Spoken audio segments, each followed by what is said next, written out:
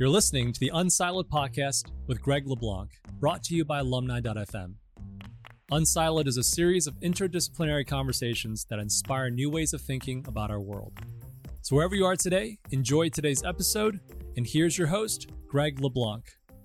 Welcome to Unsiloed. This is Greg LeBlanc, and I'm here with Stuart Firestein, who is a professor of neurobiology at Columbia University, and he's also the author of two books that I have right here. Most recently, a book called Failure, Why Science is So Successful, and that was preceded by Ignorance, How It Drives Science. There's a bit of a theme here. But you also have a course on ignorance, which I guess you have to have tenure to offer that course, and a TED Talk. And so, look, both of these books, I found them highly interesting and provocative, and I think it kind of goes contrary to the popular conception of what science is and how it works. I think a lot of scientists would recognize kind of what you're describing when you say that science is really it's kind of about mucking around, right? It's about walking around and feeling your way through a dark room, looking for a black cat. And the black cat might not even be there, right? And so, the reason why I found this interesting is that if you kind of were to hear this description and not think about, the detailed implementation of this, then you might just think it's about, blind people wandering around aimlessly. But I think you really dig into this idea that Louis Pasteur articulated, which is that chance favors the prepared mind. And I think you said that failure favors the prepared mind. And so there's good failure and bad failure. There's failure that's kind of useless and there's failure that's kind of useful. And science is really about charting a course that is a sequence of failures that lead to additional questions and insight. So there's so many wonderful quotes in both of these books and wonderful kind of provocative ideas. Maybe where we can start is tell us a bit about what inspired you to start offering a course on ignorance. And I think, again, this is something I think you need to kind of have tenure to propose this to your, or maybe you're the department chair. You can do it. You can do anything you want, right? Now I'm the former chair, and this may be why I'm the former chair. Actually, I'm quite happy to be the former chair. It's a much better position. I came to this course really because I have two major roles at the university. One is that I run a laboratory where we do research on the brain. Most of our research uses the olfactory system, the sense of smell, as a sort of a model system. And I work with graduate students and postdocs there, and it's really a pleasure. We think up experiments. We talk about all the stuff that we could find out. We try things. We look at data. It's a remarkable lifestyle. I must say it's wonderful. It's challenging and exhilarating in many ways. I also, my other responsibility is to teach a course to undergraduates, Introduction to Neurobiology, Introduction actually to Cell and Molecular Neurobiology, to make it sound really awful. And it's a semester-long course on the principles of neuroscience. In fact, we use a textbook called Principles of Neuroscience, which if you look on Amazon has a shipping weight of 7.5 pounds. That happens to be about twice the weight of a human brain. So here we have a book about the brain that weighs twice as much as a brain. And I thought, it's just full of facts. And by the end of the course, in my 25 lectures that were also full of facts, these students must have had the misguided idea, the incorrect idea that we must know pretty much everything there is to know about the brain. And that's certainly not true. And also, they probably began to think that the job of a scientist, what we do in the lab all day, is find these facts that we can then stick in textbooks, which they're forced to memorize. And that's not the case either. When I go to a conference or a meeting, fellow scientists, we don't talk about what we know. We talk about what we don't know, what we'd like to know.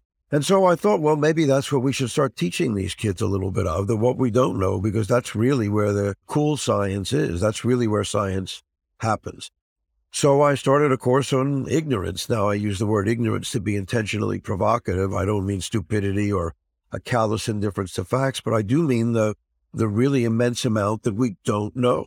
So much more than what we do know, and so much more interesting. Well, I found the part on how you teach science to be fascinating, right? You talk about the bulimic approach, right? Where you cram yourself full of stuff and then you regurgitate it on the exams. And you proposed a slightly different approach, which is, it's kind of like the case method, where You go back in time and you teach them maybe a bit about the four humors, and you teach them about phrenology, and you teach them about the pre-Copernican view of the universe, right? I mean, when we learn science nowadays, we typically don't learn about all the wrong theories. We learn about what is considered the established theory. And I don't think we are taught in an introductory class that these are provisional theories and that you can expect them to be modified, replaced, and found wanting, over the next couple decades. Yeah, I think that's an absolutely critical issue. I mean, science is littered with failure, littered with wrong turns and cul-de-sacs and all of those sorts of things, many of which were absolutely critical, actually, to moving us along. But we instead teach this sort of mythical arc of discovery, this heroic narrative of geniuses making one discovery after another, which I think is bad for two reasons. I mean, one is it's just simply not true, and it gives this false sense of what science is. And I also think that it tends to put a lot of kids off of science.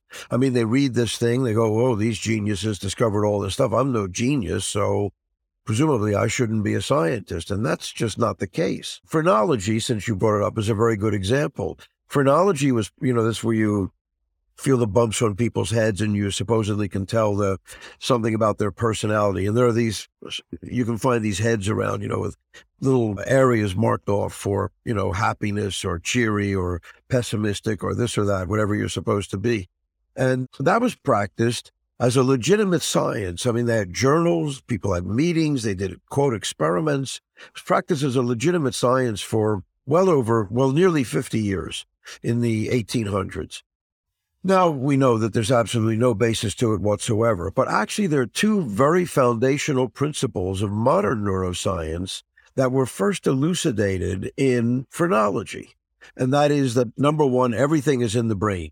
So love, anger, hatred, whatever, good feelings, bad feelings, they're in the brain. They're not in your heart. They're not in your liver, your spleen, your gut. They're none of those places. They're in your brain. And the second thing is that the brain has sort of localized areas that specialize in one thing or another. Now, they weren't what the phrenologists thought, but that is certainly the case, that a lot of the brain is compartmentalized. And so those two ideas continue to be current ideas in neuroscience, even though they were part of what we would now consider a complete pseudoscience, really, a false science.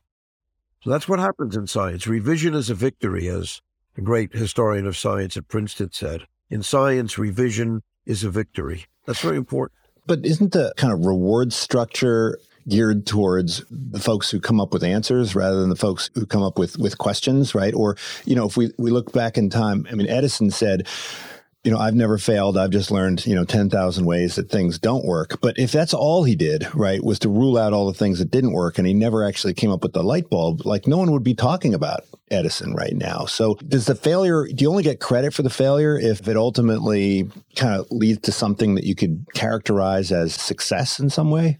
Well, I mean, I hope not, but yes, probably to some extent that's true. But look, we're really, in general, I think, bad at incentivizing things the proper way. Almost every system we have seems to have a somewhat distorted incentive structure from the one we know should be there, from the one we know would be more productive. But nonetheless, that's the one we're stuck with. And science isn't immune to that either. I do think, however, that the idea of failure in science does go beyond the notion of it being retrospectively valuable, in the sense that it's not only valuable because, I know I've learned that mistake and I won't make it, I'll be successful. So if I fail a few times, eventually it will lead me to be successful.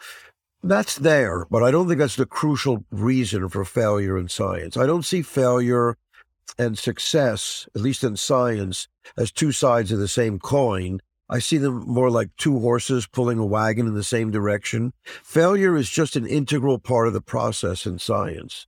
And you do it, and that's how you'll get to knowledge. One way or another, you will get there, but you may fail a lot doing it.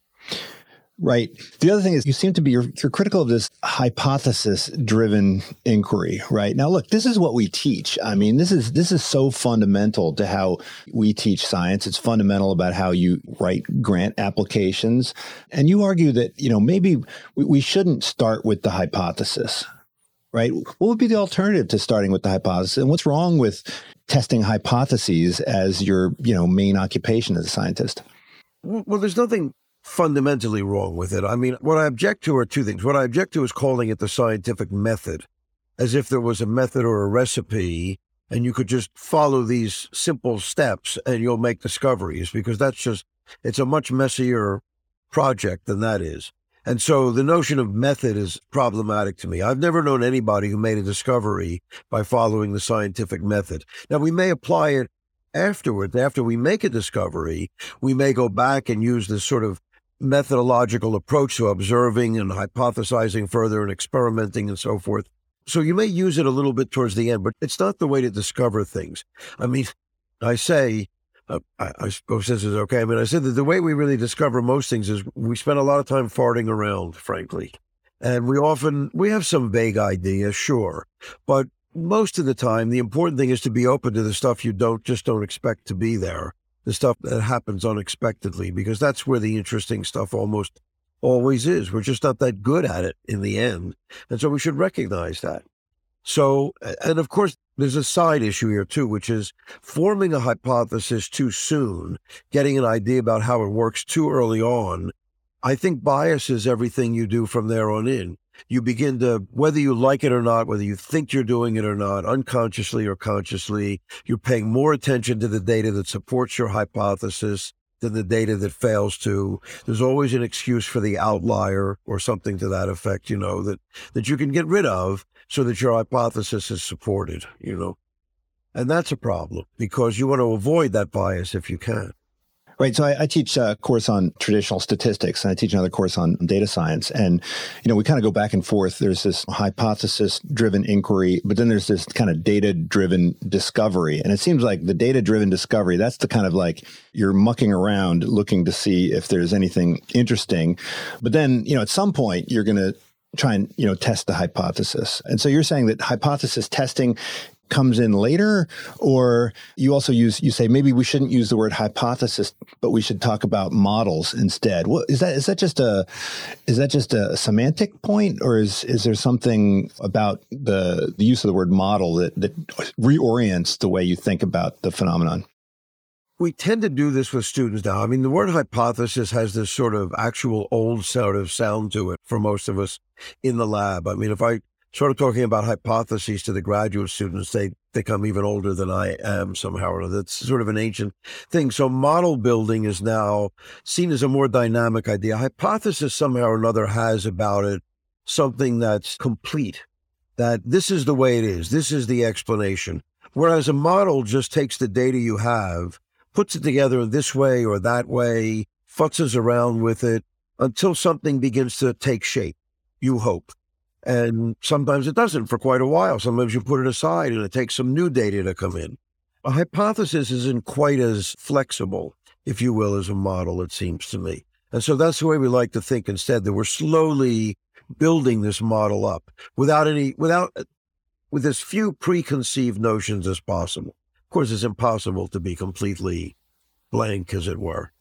Well, I think you mentioned that people who think in terms of hypotheses, they become like fans of a football team, right? And so they become wedded to their hypotheses. Whereas I guess when it comes to models, people are more capable of pluralism, right? Where they can kind of simultaneously have a bunch of different, maybe even inconsistent models in their mind at the same time. They're more likely to. I think that's a great point. That's a crucial point. This ability to hold a few different ideas, even as you say, inconsistent or incommensurable ones in your mind at the same time. Whereas a hypothesis is pretty strict.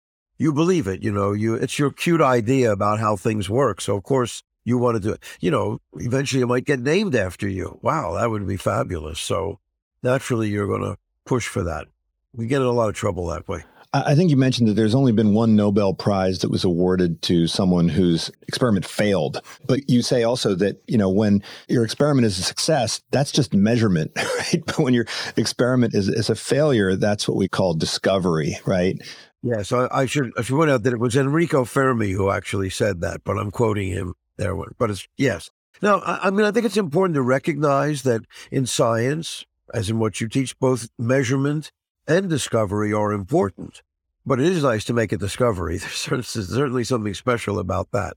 But there's nothing wrong with measurement. That's fine. I'm not against success. I like to see experiments succeed now and again, but they're often more interesting when they don't quite succeed the way you think they would. And then you have to go back and think about. So I like to say that if you think science is about the unknown, which is an almost trivial thing to say, but if we believe that it's about what we don't know, ignorance and so forth, then the deepest kind of unknown is really the unknown, right? The stuff we don't even know, we don't know, which is, is a phrase that was unfortunately made somewhat famous or popular by Donald Rumsfeld, the then Secretary of the Defense Department, when we had our misguided efforts in the Middle East, I suppose. And he worried about these things. He testified to Congress and said, well, there were things we didn't know, but what really got us was the stuff we didn't know.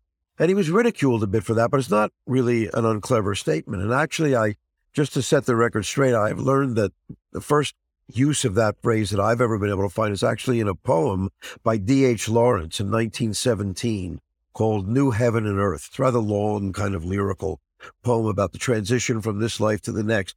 But towards the end, there's a stanza that goes something like, now here was I with my hand stretched out, touching the unknown, the real unknown, the unknown.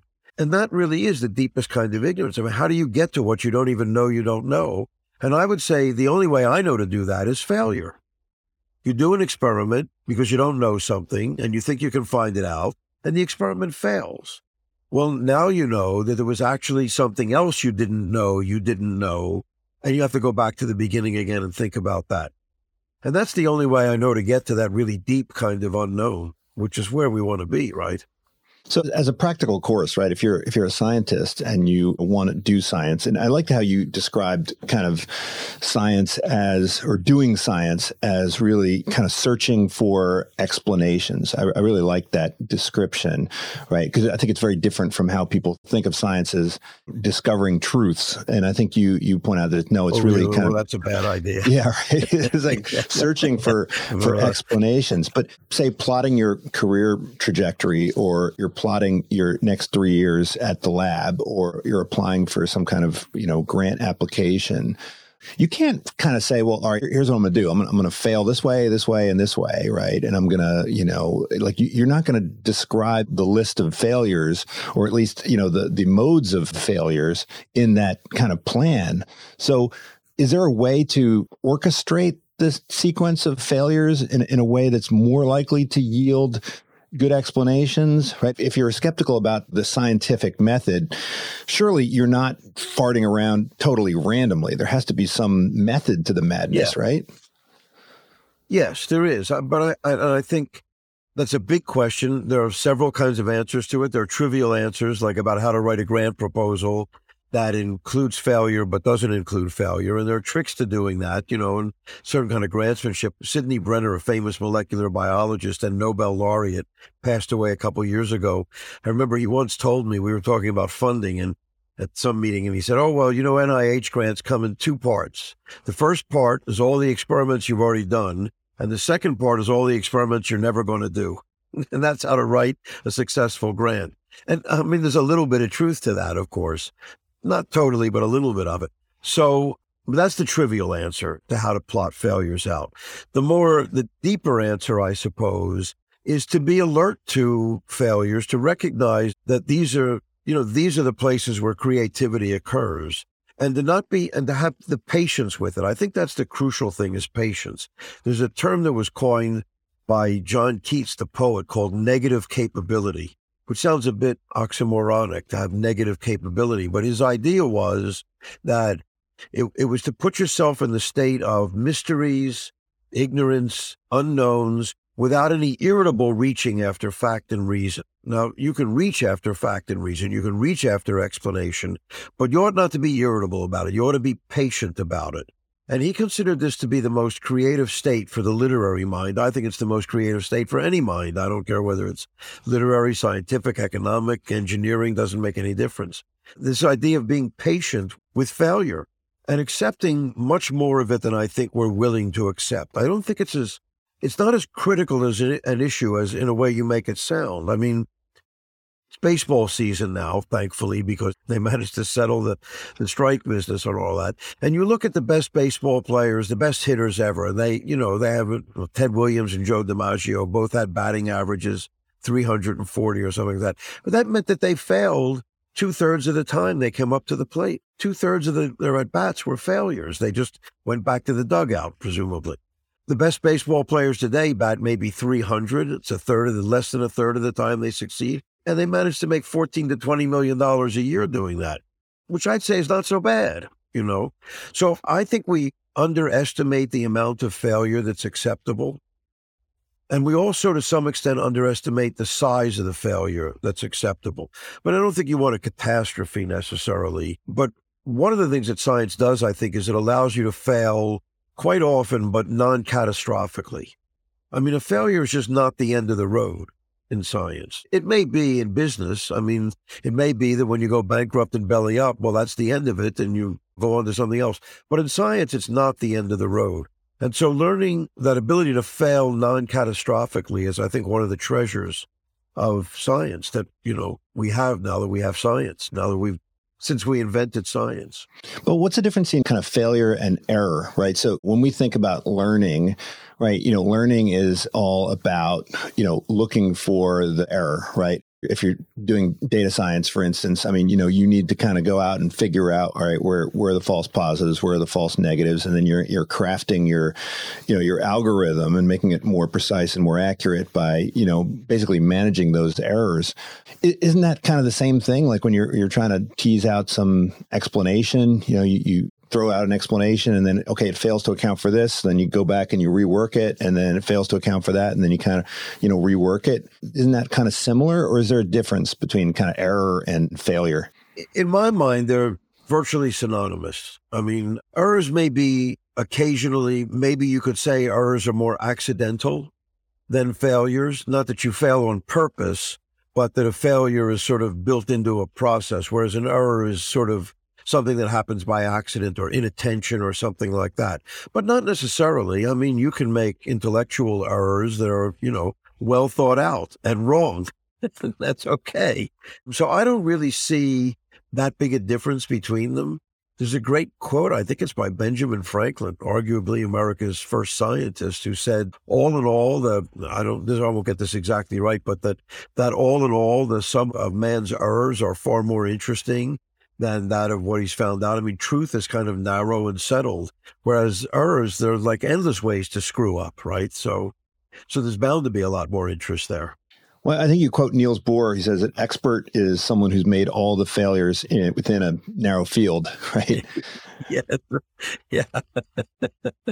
That is true. I mean, that is what expertise is about, isn't it, really? Well, I mean, you still leave open the question of, right, when do you kind of adjust course, right? So patience means that, you fail, try again, fail, try again. And at some point that turns into stubbornness, right? So when Max Planck said that, progress happens in science over, every time there's one funeral at a time. Now, presumably, that means that these people are just stubborn and you need to have some, new person come in. You also don't want to abandon something at the first sign of failure. So, I teach business primarily. And so we in Silicon Valley, we have a whole ideology around failure. We have a whole investment approach around failure. And, we talk about entrepreneurs and we say, you're looking for an entrepreneur that is like irrationally stubborn and just persists and persists and persists. But then we also say, yeah, but of course they need to pivot. They need to be able to pivot, whenever their hypothesis turns out to be incorrect, they need to, switch gears. So, I mean, presumably there's an optimal amount of patience and then there's an optimal amount of course correction. I mean, that should be, I think, at the core of science, and scientific instruction, right? What I'd say is presumably there is an optimal amount, but nobody knows it. I mean, W. Somerset Maugham once said there are 3 rules for writing a great novel, but nobody knows them. And I sort of feel the same. I sort of feel the same way about this. Yes, there's definitely an optimum there is an optimum threshold when perseverance turns into stubbornness, when perseverance works against you as opposed to for you. And you also don't want to have somebody who just gives up at the first sign of difficulty either, or something like that. But where that line is, and whether there's actually a line as opposed to many, many different lines, depending on what you're doing and what you're about. If we knew that formula, yeah, that would be fabulous. But I don't think we do. I think you learn those things, and some people learn them better than others. As you know, there are people who latch on to some idea they've had, and they just cannot give it up, no matter what. They can't give it up, even though it's proven again and again to be presumably the wrong path or this or that. And what can you do? And then, so I'm for a fair amount of perseverance. As I say, I think patience is important. Things do tend to happen slowly and unpredictably. I once asked a mathematician in my ignorance course. They were the most tricky people to have come talk to students about what they don't know, because even what they don't know is complicated, and difficult in its own language. But they have this phrase. They always say, well, I started off on this project because I found it interesting. I thought it was an interesting project, whatever. So I said, well, what makes a project interesting to a mathematician? And she said, well, it's when you go in a little ways and you begin to see, and it connects up with this thing and that thing, what somebody else was doing that you didn't expect. And you begin to see all these connections. And then it's interesting. If you go in a ways and you don't see any connections for a while, you just back out, but you don't leave it. One day, other people will do things and those connections may appear. And that's also important. Sometimes the stuff you put in the drawer for later is as important as what you actually succeed on while that's festering away for a while. Now, it's hard to know ahead of time, right, about, the connections you're going to discover. I mean, when we think about your work, right, the olfaction in salamanders, right? I mean, this sounds like the kind of thing that William Proxmire would have, given the Golden Fleece Award to, right? They'd be like, yes, who cares? He was gone by that time. Right? But of course, as you know, I mean, you point out, it's got a lot of important, there's lots and lots of interesting insights that you can get from this that go well beyond salamanders, right? Yes. I mean, this is a principle of biology in general, but of much of science, which is if you're working on the brain, it's just too damn complicated. Let's face it. I mean, you're just 3 pounds or 3.5 pounds of electrified pate up there that, it's just really complicated. It's about a little less than 100 billion cells and 1 trillion connections. It's just impossible, So you need to look for a somewhat simplified version of it. And we've made great strides by doing that. I think it was Albert Einstein who said you always want to have a model that's simple, but never too simple, simple enough, but not too simple. And that's what you want to look for, is some model system, as it were, that's not quite as complicated as the thing you want to know about, but has the same fundamental principles running it. And then you have a chance to find some things out and hopefully move up the ladder a bit, Now, you talk about serendipity. I mean, this is one of my favorite topics. I wasn't around when Horace Walpole coined the term, but I've definitely been thinking about it my whole life. And a lot of people wonder, is there a science to serendipity? I mean, certainly the people in social media are trying to figure out how to develop a serendipity algorithm, right? The folks in organizational design are trying to figure out how to, create these serendipitous encounters between, employees in different parts of the organization. And we know that in science, if you have lots of different authors from lots of different domains, you're more likely to get some interesting insights. But how can you kind of systematize that? Like, how can you orchestrate some serendipity in your life, the optimal amount and type of serendipity for, optimizing the correct kind of failure? Well, I mean, I think what you started out saying in the very beginning, actually, is, to me, the key to serendipity, which is the Pasteur line that chance favors the prepared mind. So I think serendipity is a real thing, although I think we overrate it just a bit, in the sense that lawyers don't make serendipitous scientific discoveries, and scientists don't make serendipitous legal discoveries. I mean, that's just not the way it happens, right? And so you have to be working on something. You have to be working usually pretty hard at it, but open to seeing something that somebody else hasn't seen before, or open to the fact that the dish of mold you left on, or the dish of cells you left on the windowsill has this mold in it that seems to be killing them. And voila, you have penicillin, Pasteur himself, of course, was famously the beneficiary of a great deal of serendipity, which is why I think he said chance favors the prepared mind. I think that's all you can do with serendipity. I do think sometimes we overrate the idea of what I guess is these days called interdisciplinary. That is, there's this notion that creativity, which sometimes serendipity, creativity, we use sort of almost interchangeably, this idea of suddenly something pops up, some aha moments from almost nothing. And this idea that we get to that by associating things that are not normally associated. I think that's one pathway, but I also think it's sometimes just as effective to dissociate things that have been held together too long, that we've connected for too long, and see what happens when you bust them apart a little bit. You know, the word debacle, however one pronounces it, which sounds like a total disaster, actually comes from an old French word, débâcler, mean ice breaking. So breaking a new pathway through a previously solid region. Well, that's, breakthrough is what we call serendipitous sometimes. Oh, we had a serendipitous breakthrough.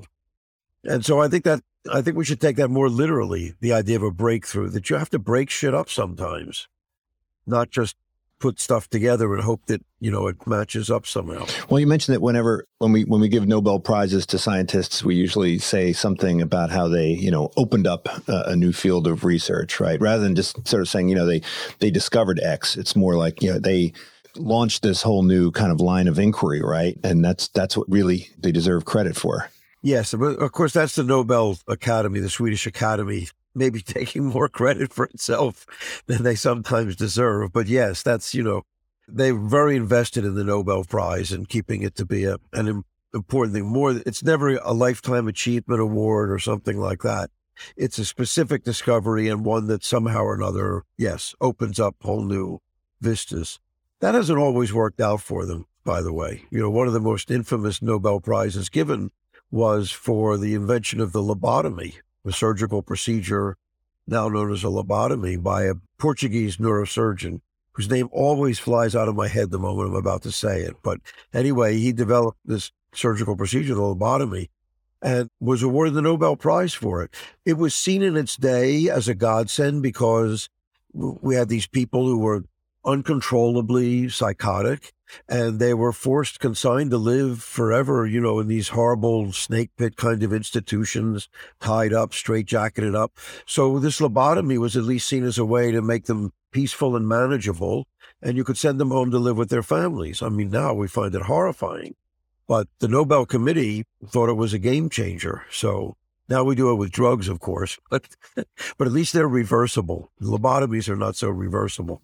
Right. Now, look, we talk a lot right now about the replicability crisis, right? And it's sort of seen as I think a lot of people see this as a real crisis, right? They see the fact that it's so hard to repeat and replicate what allegedly were these grand discoveries. This seems to undermine the integrity of the scientific process. I think you offer a little bit of a nuanced view, but I was wondering if you could talk a bit about, what do we mean when we talk about the integrity of science? I sometimes in my class referred to this example, and I can't remember where I got it from, this example of Dr. Dummkopf, who discovered that roaches, hear with their legs, right? And I remember, I don't know if you've heard this story, but I tell him how, so Dr. Dummkopf, he decided to run this experiment where he, put a roach on a table, and he banged the table with his fist, and the roach ran off. And then he, ripped one of the legs off. And each stage, he wrote very carefully down exactly what he did, and then I removed one of the legs of the roach, and I banged the table, and the roach moved more slowly. And then finally, when he gets down to removing all 6 legs, he bangs the table, and the roach doesn't move. And therefore, he concludes that roaches hear with their legs. And so, I ask my students, I say, is this a good scientist or a bad scientist? And they say, well, he's an idiot scientist, right? He's a horrible scientist. Like, no. This guy's a really good scientist because his methods section is so transparent, that he wrote down every single step. And that's what makes him a good scientist, because somebody else can come in and come up with an alternative explanation that fits the data that he recorded, and then, try to replicate the experiment. So when we talk about the integrity of science, is it about, coming up with the right explanations, or is it about, using the right methods? Well, of course, both of those things are important. So the first thing to say about the replication issue and integrity is that the inability to replicate an experiment, which occurs on a relatively regular basis, and I don't think personally is a problem. We'll get to that in a moment. But an experiment that's not replicated is often conflated with fraud. And those are two different things. So replication and whether an experiment or a particular result can be replicated by other laboratories versus whether or not some scientists fraudulently made up data and put it out there, those are two different issues. Fraud, I have no time for. It's the only thing that I would accept capital punishment as the correct sort of response to. I mean, scientific fraud really does undermine the integrity of everything we do. So for that, I have no time. But that's different than an experiment not being replicated. There are many reasons an experiment can't be replicated. And those failures are often, I think, very informative. The way I said before, it tells you what you didn't know. If one group does this experiment and is actually doing something they don't even know they're doing that's critical for the success of the experiment, they think it's something else, like, the roaches here with their legs, because it looks like that. It looks like it could be that. That's a perfectly reasonable hypothesis, in fact, right? It turns out not to be the one, because when another lab tries to do the experiment, they don't happen to do what that lab did to set it up. Whatever. There have been cases where it depended on the detergent you used to wash the glassware, because one detergent had aluminum silicate in it and there was aluminum ion residue on the glass. And that turned out to be the critical factor. But who knew that? Who's going to put down the detergent I used to wash the glass in my methods section? Or you did the frog experiment in the cold weather, right? Yes, precisely exactly the same thing, right? Doing the experiment in the cold night, in the middle of the night, versus everybody else trying to replicate it in the middle of the day when the labs are heated and the enzymes are much more active. And so, somebody once said you can give Julia Childs and me the same recipe, but you're not going to get the same dinner. And that's the way it is. And that's important, though. I mean, those are not trivial replication failures. Those are really useful replication failures. That's how you finally zero in on what's critical and what's important in an experiment. And I think they should this original article that started this whole off was by recently retired executives, I think from Amgen. One of them was from Amgen. I think both of them were, but I'm not sure. And they looked over these 56 papers on cancer that have been published in Nature and other major journals. They never, by the way, identified the papers that they looked at. So you can actually replicate the experiment these two guys did to show that replication was a problem. But anyway, they used 56 papers, of which apparently 6 or 7 were replicable, and the rest they couldn't replicate the results, or other labs couldn't replicate the results. And they called that a dismal 11% success rate. I have to say, I would challenge those two executives to go back to Amgen and look in the notebooks of their researchers and see if their success rate is much higher than 11%, especially working at the very frontiers of cancer research. I think 11% is a potential bonanza. I understand that's not good when things fail. That's not the best way, but we're not that smart. We're doing the best we can. And the best we can turns out to be pretty good, doesn't it? Well, you cited Peter Norvig, right, talking about kind of corporate memory, right, and how, oftentimes if you fail, then you say, okay, I failed, that's not going to work. You go in a different direction. But there's got to be some periodic revisiting of those failures. You also suggest that people go back and look at articles from Science and Nature from, 10 years ago. And that's where you're likely to find some interesting avenues of research because, can you maybe talk about what is the role of memory here and should we, sometimes intentionally kind of forget things? I think Peter Norvig's point was that, startups are going to succeed at a higher rate because companies think that they've figured something out when in fact it might not be as clear cut as they think.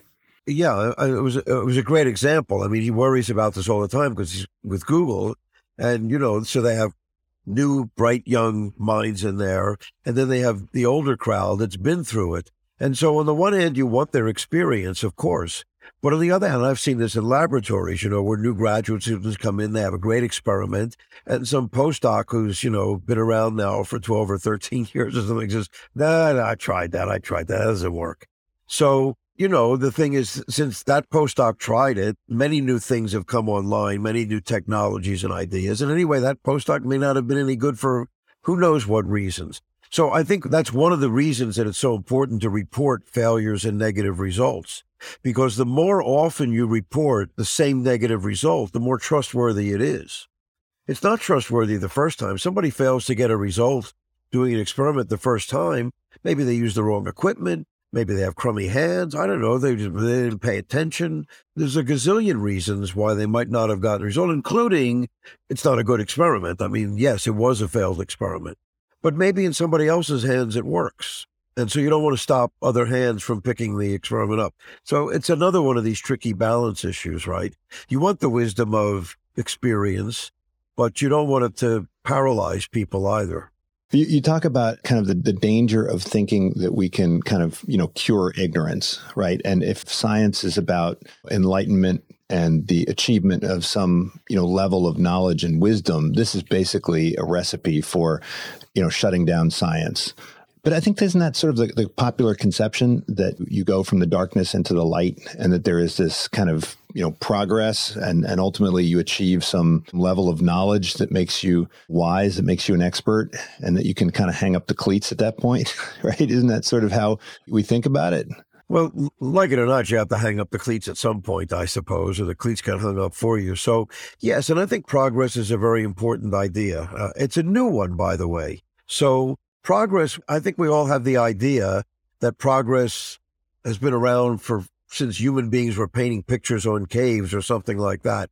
But in point of fact, progress has been extremely slow and virtually imperceptible for most of the history of humanity, for all but the past, 10 or 20 generations at most.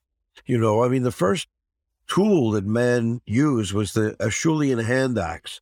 And that was a technology that lasted for 1.2 million years. 1.2 million years, can you imagine? Even the Bronze Age, which many historians take as the first technology because you can't dig bronze out of the ground. You have to smelt it from tin and copper, I think, and it requires high temperatures. So there's technology. The Bronze Age lasted for over 2,000 years. That's 50 generations of people that were born, grew up, and died in virtually the same technology. Unimaginable to us today. 2 weeks I'm behind. I go on a vacation for 2 weeks and I come back and I'm way behind, So, and of course, one can say a lot of things about progress. We hate the bomb, but we love anesthesia. I understand progress is better for some people than others, but in general, it's better for everybody, more so for most people than others and all the rest of that. But it's not even progress itself. It's the idea of progress. That's something we now take for granted that really 5 generations ago was not taken for granted. 5 generations ago, you did what your parents did and your kids were going to do what you did. There was no movement. In the 1600s, people never strayed more than about 5 miles from the place they were born unless they were conscripted in the army and sent off to a war somewhere. And so it's the idea of progress that I think is important. Now, does that mean that science just, that's what it does? It constantly progresses and accumulates knowledge? No, I don't think so. What I like to think is that it accumulates better questions. That, yeah, we get knowledge and the facts are important and they're very useful and we can do lots of things with them. We make up cures and gadgets that we all really enjoy and we like, and that's great. But in the end, what we really want to come out of an experiment is a better question, a more sophisticated question, a more interesting question. Those are the best experiments, the ones that lead you to another question, not to the end of the line. So what does it mean? Is this limited to scientists, or should everybody learn to become kind of a connoisseur of ignorance? And I really like this term, the connoisseur of ignorance, right? What would that mean kind of as one goes through one's kind of daily life? I think a lot of these principles that we talk about in the scientific domain apply to just your ordinary life domain. So for instance, you talk about postmortems, right? So whenever there's a plane crash or whenever somebody dies in a hospital, right? Or even if it's not a specific occurrence, you talk about how, these surgeons would get together on a regular basis and discuss their failures. I think that a lot of people in their lives, when they make a mistake or there's some kind of failure, they just kind of want to flush it down the toilet and, walk away from it and not really spend a lot of time thinking about it because it kind of makes them feel bad. I was in my house the other day. I had a relative who was grilling some ribs on the grill, and they caught fire and destroyed the ribs and the grill. And, she just want to move on from that and put it behind her. And I was like, no, let's just spend a few minutes trying to figure out hey, what exactly happened so that, we don't lose the next grill and the next batch of ribs. But I think a lot of people, just doing a debrief is a painful experience, right? How do we get more comfortable with that? That's a very good question, and I don't know where we learn it from. I always use this Gertrude Stein quote. I mean, always enigmatic and all the rest of that Gertrude Stein, but she said, "A real failure needs no excuse. It is an end in itself." And being able to understand failure that way, I think, would be tremendously valuable for all of us. I don't think it's easy to understand failure that way. But really, those are the failures you want. And they won't all be that. Sometimes you fail because you screwed up, right? And you should apologize and say, all right, I'm not going to let that happen again. And you shouldn't let it happen again. But the better failures are the ones that really don't need an excuse. You couldn't have seen this coming. You didn't see it coming. And it's interesting. I mean, it failed for some reason that you had no idea this could fail for. And it's a valuable lesson. It's a valuable piece of data. It's there. It's part of life. Are we ever going to have a fail-free life? I don't think so. I mean, even robots fail. So should we have a failure budget, not just at the individual level, but, at the corporate level? I mean, should we, a lot of times the way I think about sometimes is I have a screw up budget. And, if I do something I don't know, I get a speeding ticket, I just say, okay, well, I'm allowed to have a couple of, I got a screw up budget. I can have and I've already set aside some cash for that. We have loan loss reserves for loans as a bank. I mean, should companies just think about budgeting it into the process and maybe even at the annual budget meeting say, hey, we need to increase our failure budget rather than cutting it. We need to increase it. Well, I mean, I would be in favor of that in general. Yes, I think that would be a very wise thing for a forward-looking company to do. It's going to happen anyway. If you don't stigmatize it, you're more likely to get people to take a few risks here and there that they know they're not going to be penalized for it. As again, it's this idea of having non-catastrophic failures. If you make failure a catastrophe, then of course I'm not going to do that. I'm not going to take any chance at all. But if you can destigmatize failure to some extent, I think that's a great idea, having a budget for it, because it's there anyway, whether you like it or not. It's in the budget, whether you consider it a 10% contingency that you stick on the budget or however you want to call it. I think it would make more sense to call it, well, this is the failure budget. I talk about this a little bit with NIH. NIH has puts aside 3.5% of their budget every year for what they call high risk, high payoff grants. So the likelihood is very high that they'll fail, but what they should moonshots. Yeah, there would be a great payoff. But it's 3.5% of the budget. So I'm thinking, well, that's great, but what does that mean for the other 96.5% of the NIH budget? That they just want us to do incremental crap that won't make much difference one way or the other? I don't think that's what we want either, is it? So, there has to be a balance in there, and we might as well face, as you say, the fact that it's going to cost a certain amount every year for screwing up. And, you could not get a speeding ticket by not driving. That wouldn't be a good idea. Right. And I think you say a clinical trial should not be thought of as the canonical version of a scientific inquiry, right? This, I think, is how people think about, what science does. They think of something like a clinical trial, right? And so you say the NIH ought to maybe randomize, build in some randomization. I want to hear more about that idea. Well, there actually are a number of people working, I guess they're more philosophers than scientists. That is, they work in the area of philosophy of science, but who look at funding and funding structures very carefully and all the rest of that, who have made very reasonable proposals with strong mathematical backing, by the way, statistical and mathematical predictive backing, that a lottery would work probably almost as well as what we currently do at a significantly lower price. I mean, right now, NIH impanels, study what we call study sections, groups of as many as 20 scientists to come together and review grants. These grants take weeks of people's time to produce. They only succeed at a 17% or 18% rate. You have all these people coming together, reading these grants, spending hours and hours doing that.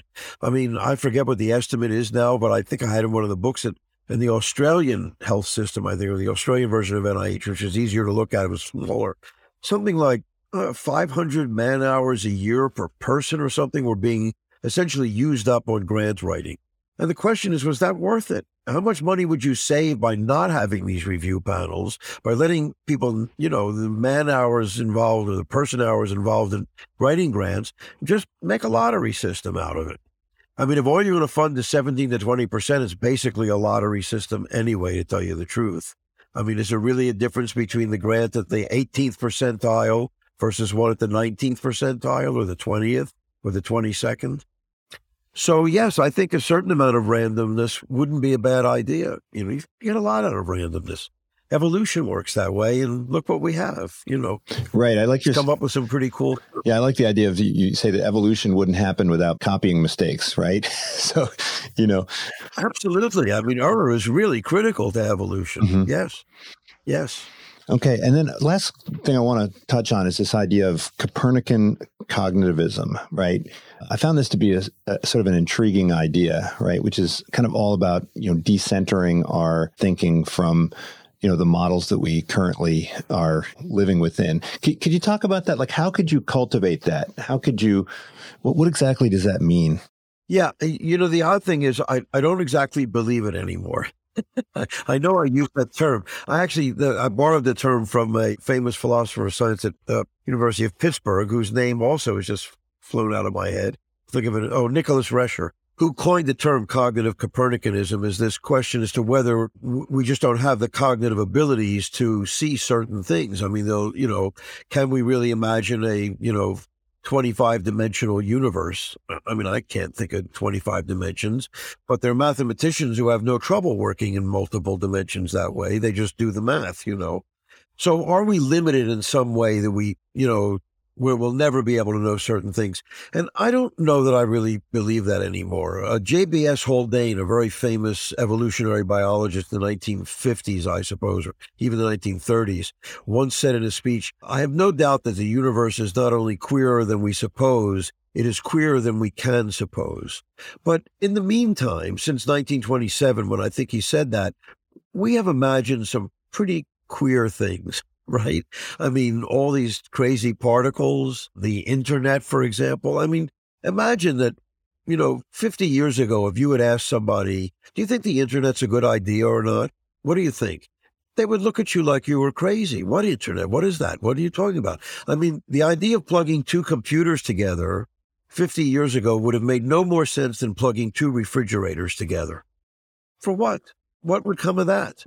And so, I think we can't know what's out there on the horizon. We can't know what we could eventually know because we don't know what we don't know now.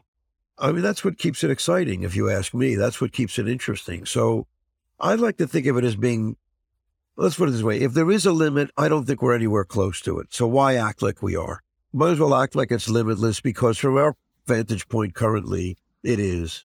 Well, Stuart, there's a lot of great stuff in both these books, right? Talk about farting around, talk about night science, right? Talk about pluralism. You talk about all sorts of cool stuff. So I highly recommend both these books. Ignorance, How It Drives Science. Failure, Why Science is So Successful. Thanks for joining me, Stuart. Greg, thanks so much. This was a great conversation. I can't tell you how much I enjoyed this. Thank you for tuning in to the Unsiloed podcast. If you enjoyed today's episode, please give us a 5-star rating and review. To listen to other episodes, please visit our website at www.unsiloedpodcast.com.